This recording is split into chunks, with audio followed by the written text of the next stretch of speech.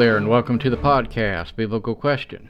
I'm excited that you've taken time out of your day to download the podcast and listen to it, and I hope and pray that you're edified by it and that you learn more about the Bible and more about Christ. We also encourage you to like us and share us with your friends and let them know about us, and they can listen and tune in. We have a worldwide audience, and we're excited about that God has blessed us with that. And our hope is to continue to do this for many years to come. With your prayers and support, and with God's blessing, it will happen. Today we're going to talk about just let it go. Just let it go. Also, a reminder of our webpage. There you can go and find past podcast. You can find out more about us and support us. We also are trying to start up a prayer page request for people who email us and ask for prayers. We'd be glad to put your name up there and let other people around the world pray for you as well. I'm excited about getting that started. We're also now on Twitter and LinkedIn, and those links you can find as well on our webpage.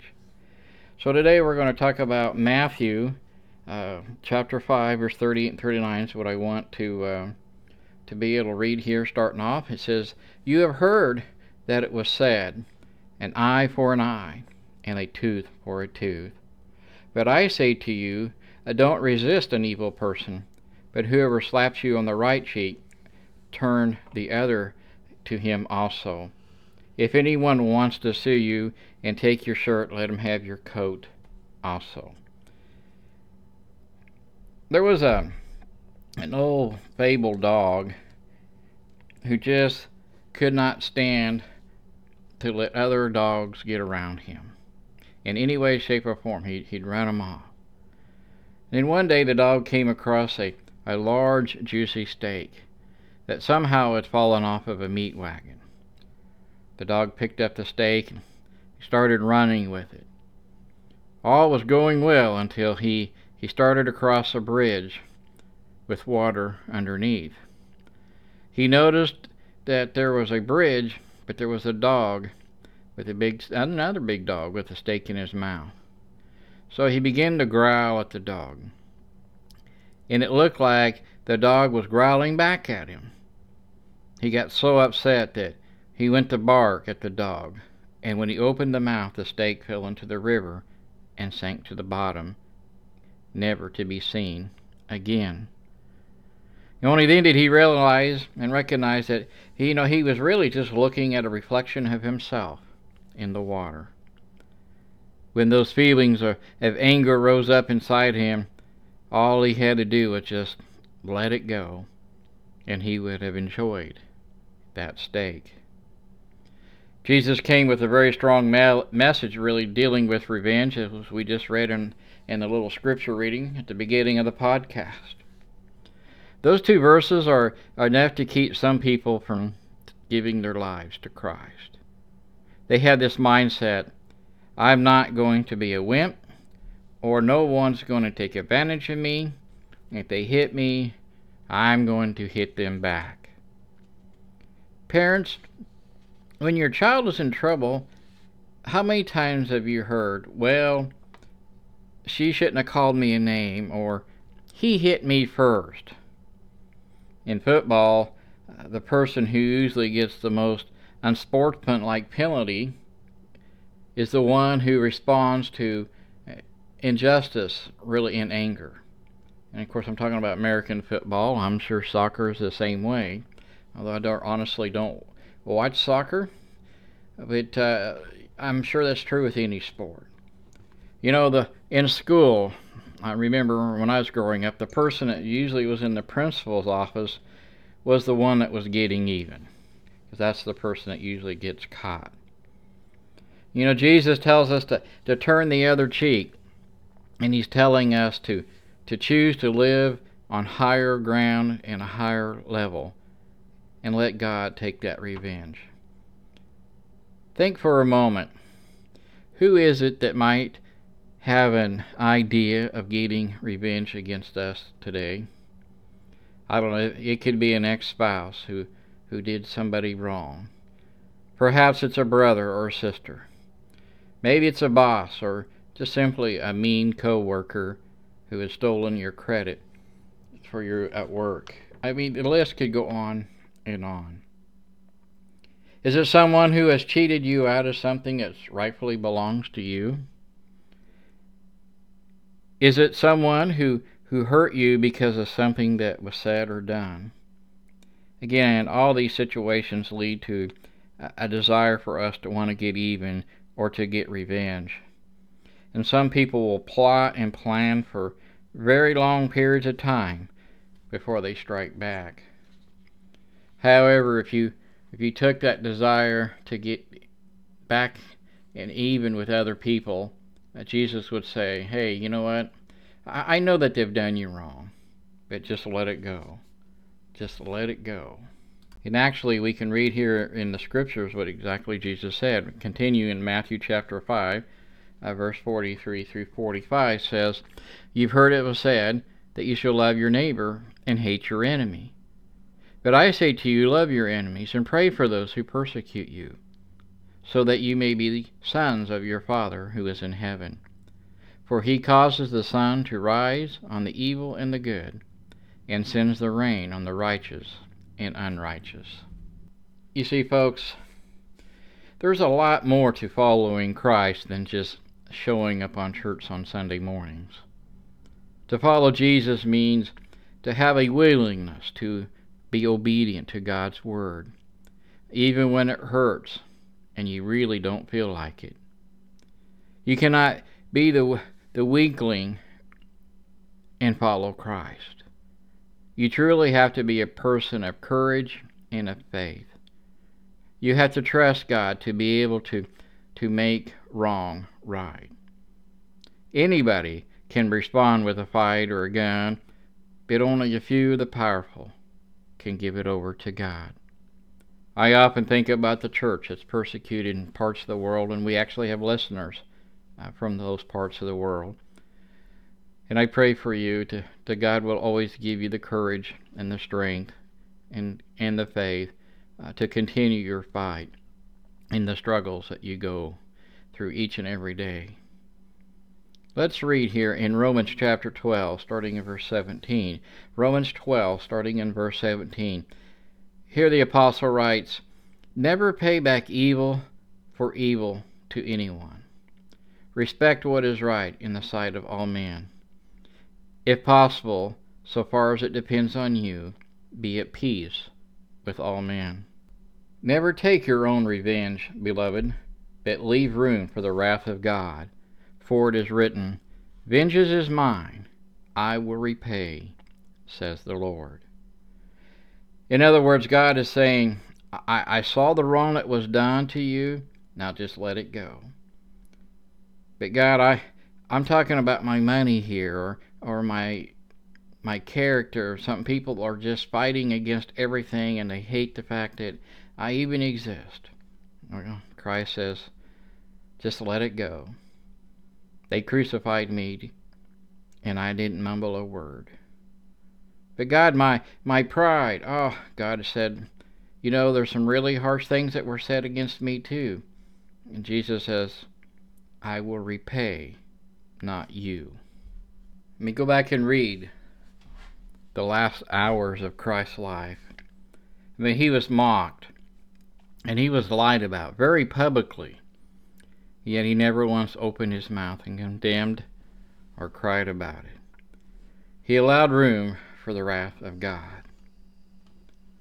If you would turn over to the book of Esther, and you'll meet a man by the name of Haman. Haman did not know God. As far as this world was concerned, he was the top dog. He was the man, and he had it all going for him. King Xerxes had elevated Haman to the number 2 position in the entire kingdom. He had money, he had great wealth actually, and he was higher than all the other officials in the king's court. And when Haman walked by, the people were to treat him with some kind of god. They would kneel down before him and pay honor to him. The king even commanded the people of the kingdom to do so. And all this praise and attention caused Haman to get a really big head.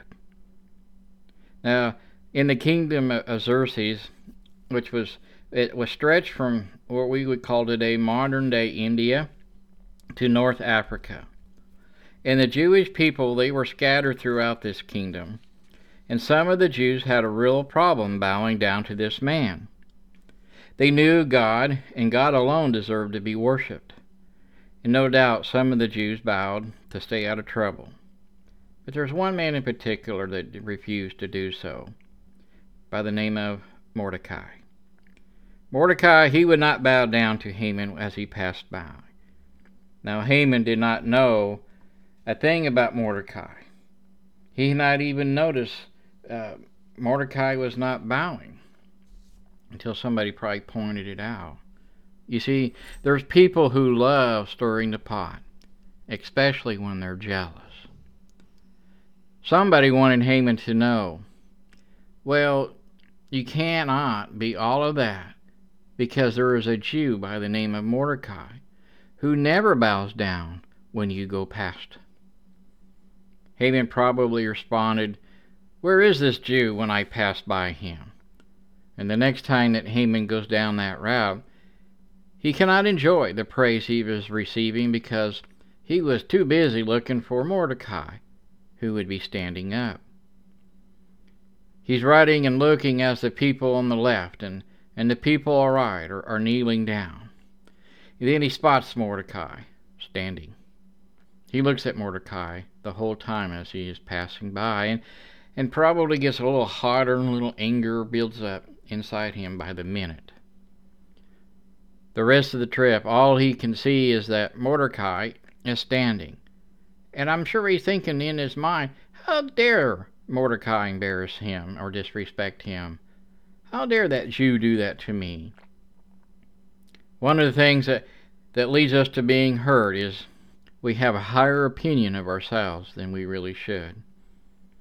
Haman just knew that he was somebody, and everybody was going to worship him and give him respect that he thought was due to him. You know, sometimes we forget, we really are not the most important person that we really think that we are.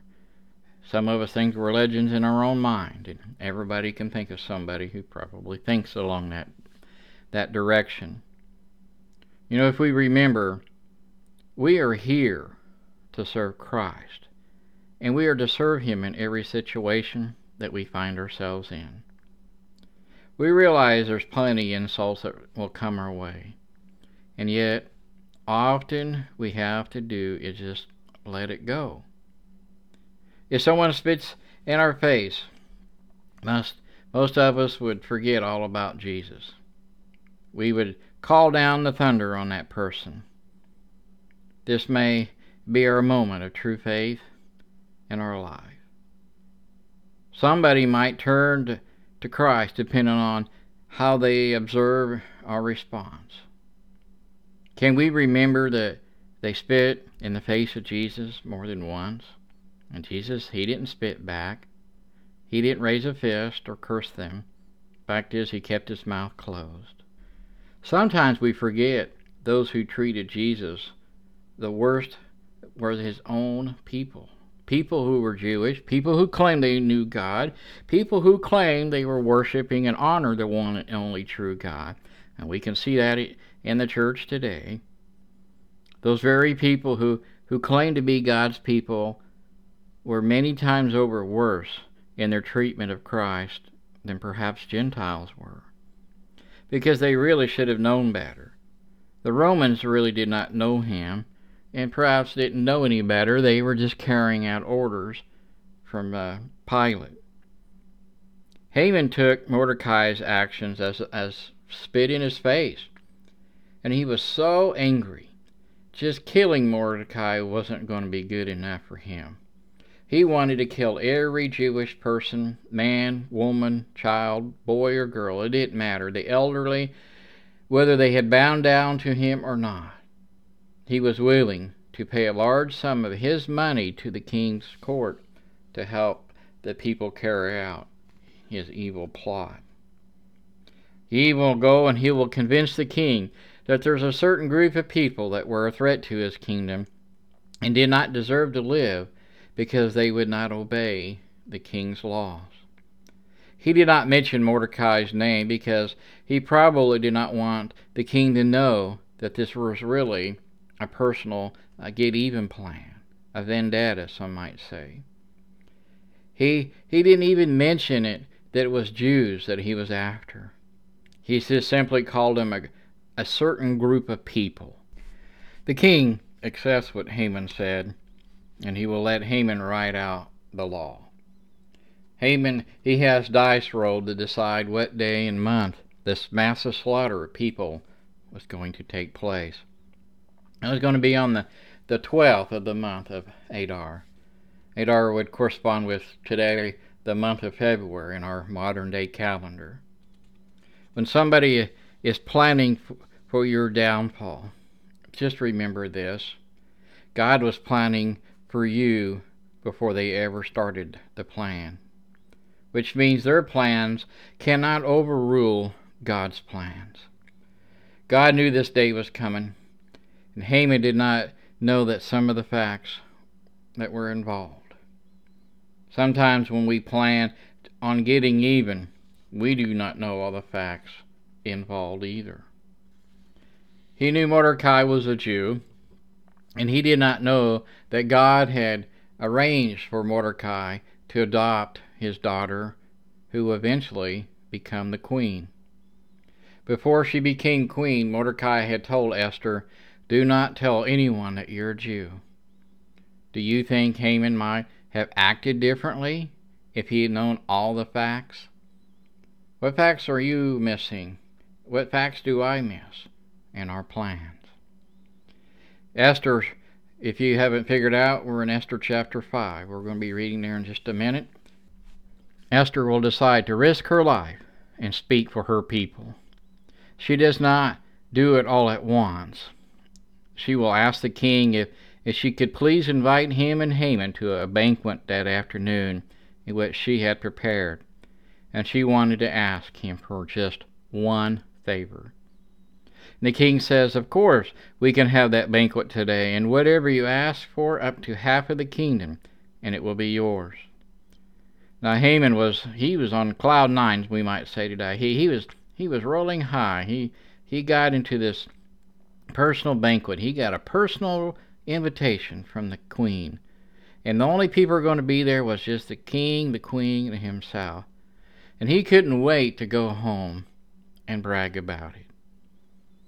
When the king asked her what it was that she wanted, Esther would reply, "If you're going to grant my request, please, you and Haman come back tomorrow to another banquet, and I will tell you what I want then." And the king responded, "Well, you know what? That's no problem. I can make it. What about you, Haman?" And Haman replied, "Oh, king, nothing is more important than a banquet with you and the queen, so I'll clear off my calendar or whatever I had planned. I'll be there." You know, Haman probably went home that day, and he called all of his friends together in his family, and he started bragging about who he was and what he had, and how the queen had invited him to the king's personal banquet. And he brags and says, "You know what, tomorrow the queen has invited him and the king to another personal banquet." He brags, "Even tomorrow I will have this banquet again." And the king and the queen, they're just excited to be with me. I mean, listen here in Esther chapter 5, starting in verse 13. "Yet all this does not satisfy me every time I see Mordecai the Jew sitting at the king's gate." Then his wife and all his friends said to him, "Have the gallows 50 cubits high and made in the morning, and ask the king to have Mordecai hanged on it. Then go joyfully to the king's banquet." And the advice pleased Haman, so he had the gallows built. Do you see how you rob yourself of enjoying your blessings? By holding on to your desire for revenge. All this man has, he's a prisoner to Mordecai. who still has it in, wants him in chains. If you have hatred and unforgiveness in your heart, you are stealing from yourself. Because, all the blessings of God in the world are not going to set you free. And Haman still had a chance to let this thing go with Mordecai. But he's not going to. Oh no. His heart is set on revenge. He is full of hate. He doesn't care if there are any consequences around him. He has placed himself into the position as judge, jury, and executioner. His family could see he's going out of his mind if he had to wait 11 more months to get even. The purpose in such tall gallows was to teach everybody a lesson who saw it, and it would be visible from all directions at a pretty good distance. This method of execution would demonstrate that Haman was in control and that no one should stand in his way or face the similar consequences. Haman probably said, "Now this is a plan I can go with. Yeah, oh boy, I like that. Yeah, I can have a good time with the king and queen after that." But don't forget, when others are making plans, God is also making plans. That very night, King Xerxes, he's not going to be able to sleep, and he doesn't have a television or a shortwave radio to listen to. So he calls in a couple scribes to read to him what had been taking place in his kingdom behind the scenes. And they came to him with a very interesting story about two traitors. These two traitors had plotted against King Xerxes, and they would have carried it out, their plans somehow, but Mordecai, the Jew, had exposed them. And Mordecai, in the long run, has saved the king's life. And the king says, "Wow, maybe I've forgotten about that. What did we do for that man, that fellow Mordecai who saved my life? He deserves something." Well, the king will find out, well, we really didn't do anything for him. What a guy. He saves my life and nothing was done for him. Apparently this weighs heavy on the king's mind, as we read here in chapter 6 of Esther, starting in verse 5. The king's servant said to him, "Behold, Haman is standing in the court." And the king said, "Let him come in." So Haman came in, and the king said to him, "What is to be done for the man whom the king desires to honor?" And Haman said to himself, "Whom would the king desire to honor more than me?" Then Haman said to the king, "For the man that the king desires to honor, let him bring a royal robe which the king has worn, and the horse on which the king has ridden, and on those head a royal crown has been placed. And let the robe and the horse be handed over to one of the king's most noble princes, and let them array the man from the king desires to honor, and lead him on horseback throughout the city square, and proclaim before him, 'Thus it shall be done to the man whom the king desires to honor.'" Haman must honor Mordecai here, and I'm sure this really, in the end, just really jerks his chain. Then the king says to Haman, "Take quickly the robes and the horse, as you have said, and do so for Mordecai, the Jew, who is sitting at the king's gate. Do not fall short in anything that you have said." Can you imagine here, all of a sudden, Haman's pride takes over here, and he forgets all about Mordecai for maybe just for a moment. He thinks, surely there's nobody the king could possibly want to honor more than me. Can you imagine the mindset this man has? And so he thinks of something that would elevate himself in the eyes of the people. Haman was all ready. He was ready to put on that robe and that crown and to prepare himself to get on that horse that the king had ridden on. Can you imagine how his mouth might have dropped open to the floor, or the shock in his face with the king's orders? This is probably Haman's last chance to just let it go. This thing that was in Mordecai, and he had to admit that he was wrong, but he really doesn't take it. Haman is the top prince in the land.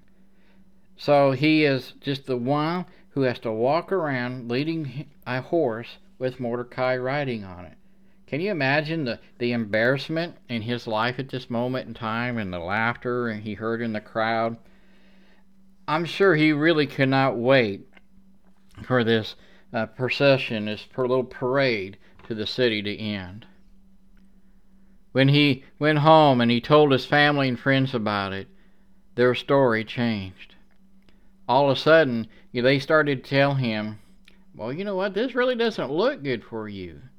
You should just let it go. And Mordecai, this is going to be to your ruin. The king's servants, they arrive to pick up Haman to go to the banquet.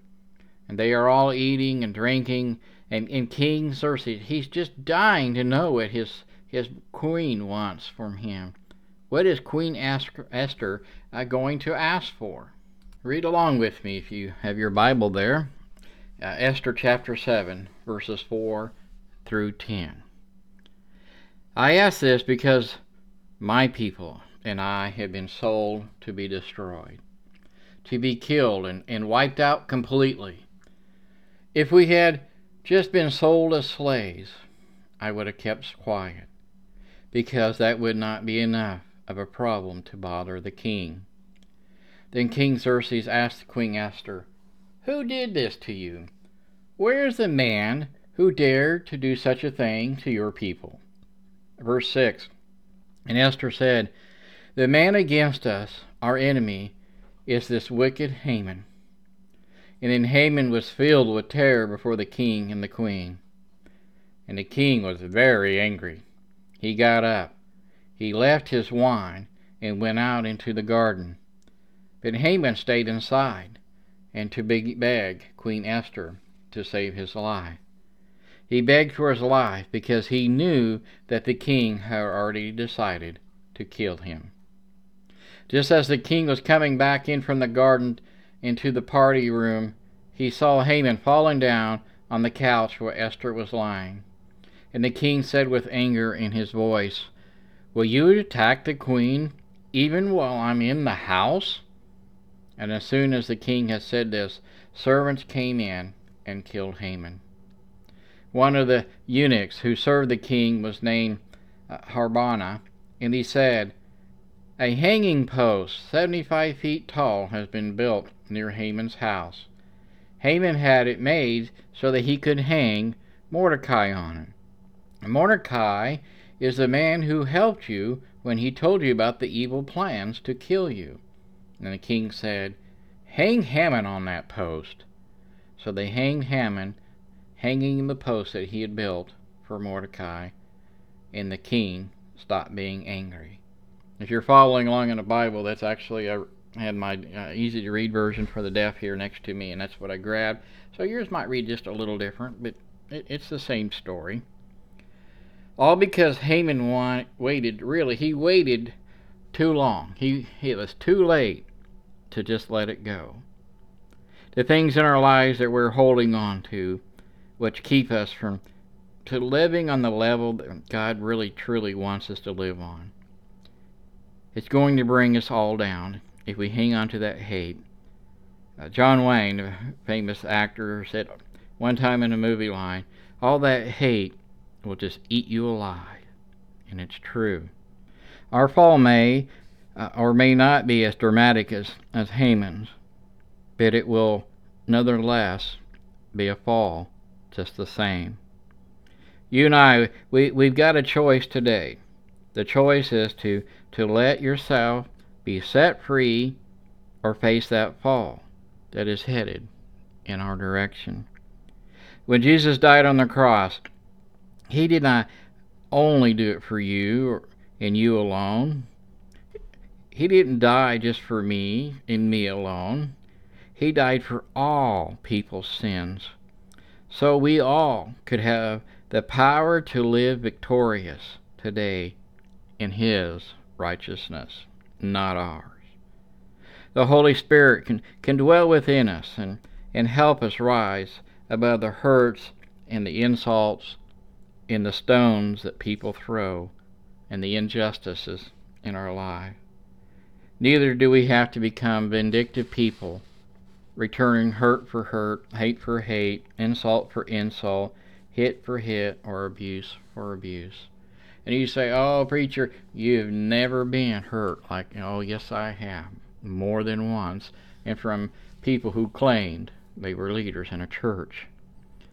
Jesus would not have asked us to turn the other cheek, but he asked us to love our enemies and pray for those who misuse us without giving us the ability to do so.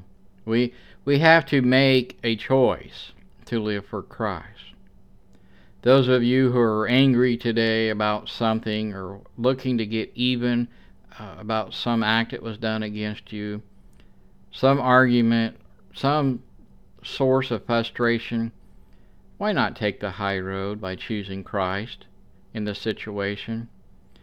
Allowing Christ to heal and forgive and administer His wrath and His vengeance, which is far more perfect and stern than you and I could ever do, and let Christ see to that as He sees fit.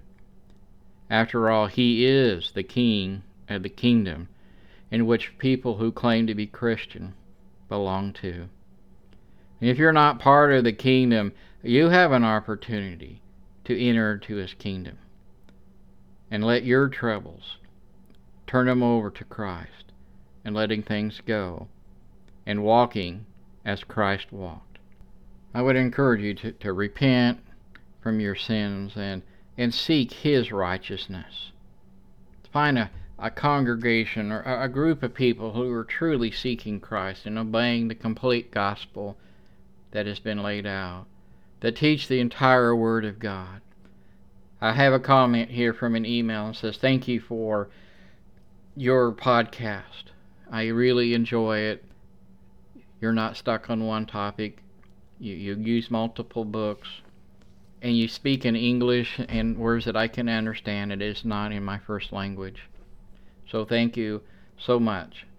Well, you're very welcome, and I am honored that you took the time to email me and that you did. I would encourage everybody to go to our webpage and find out more about us and drop us a note and want to be on the prayer list there. On the webpage, we have between 50 and 70, 75 hits a week. And so there's our few people that are going there. And as this podcast grows, it's still fairly new. I can only see that God will bless it more and more people can come connected through that prayer request. If we need to do that, I would encourage you to do so. You can find links to our social media accounts as well on the webpage. We are on Twitter and LinkedIn. We're still trying to figure out how to really get something going on Facebook. And I would encourage you to tell others and like us, hit that like button and subscribe button so you get alerts every time that we release a new podcast. We try to have a weekly podcast that posted in Chicago time, sometime on Saturday evening between 6 p.m. and 9 p.m. is our goal. I'm hoping that maybe as time allows, we get more experience and things, how to run all this equipment, that perhaps we can do more podcasts per week. We pray for you who are persecuted in the church for living up for righteousness for Christ, and hope that Christ is protecting you and guiding you in the direction that He needs you to go. And for all the listeners, we thank God for you, that you've taken time out of your day to listen to us. Again, may God bless you, and may He have the glory.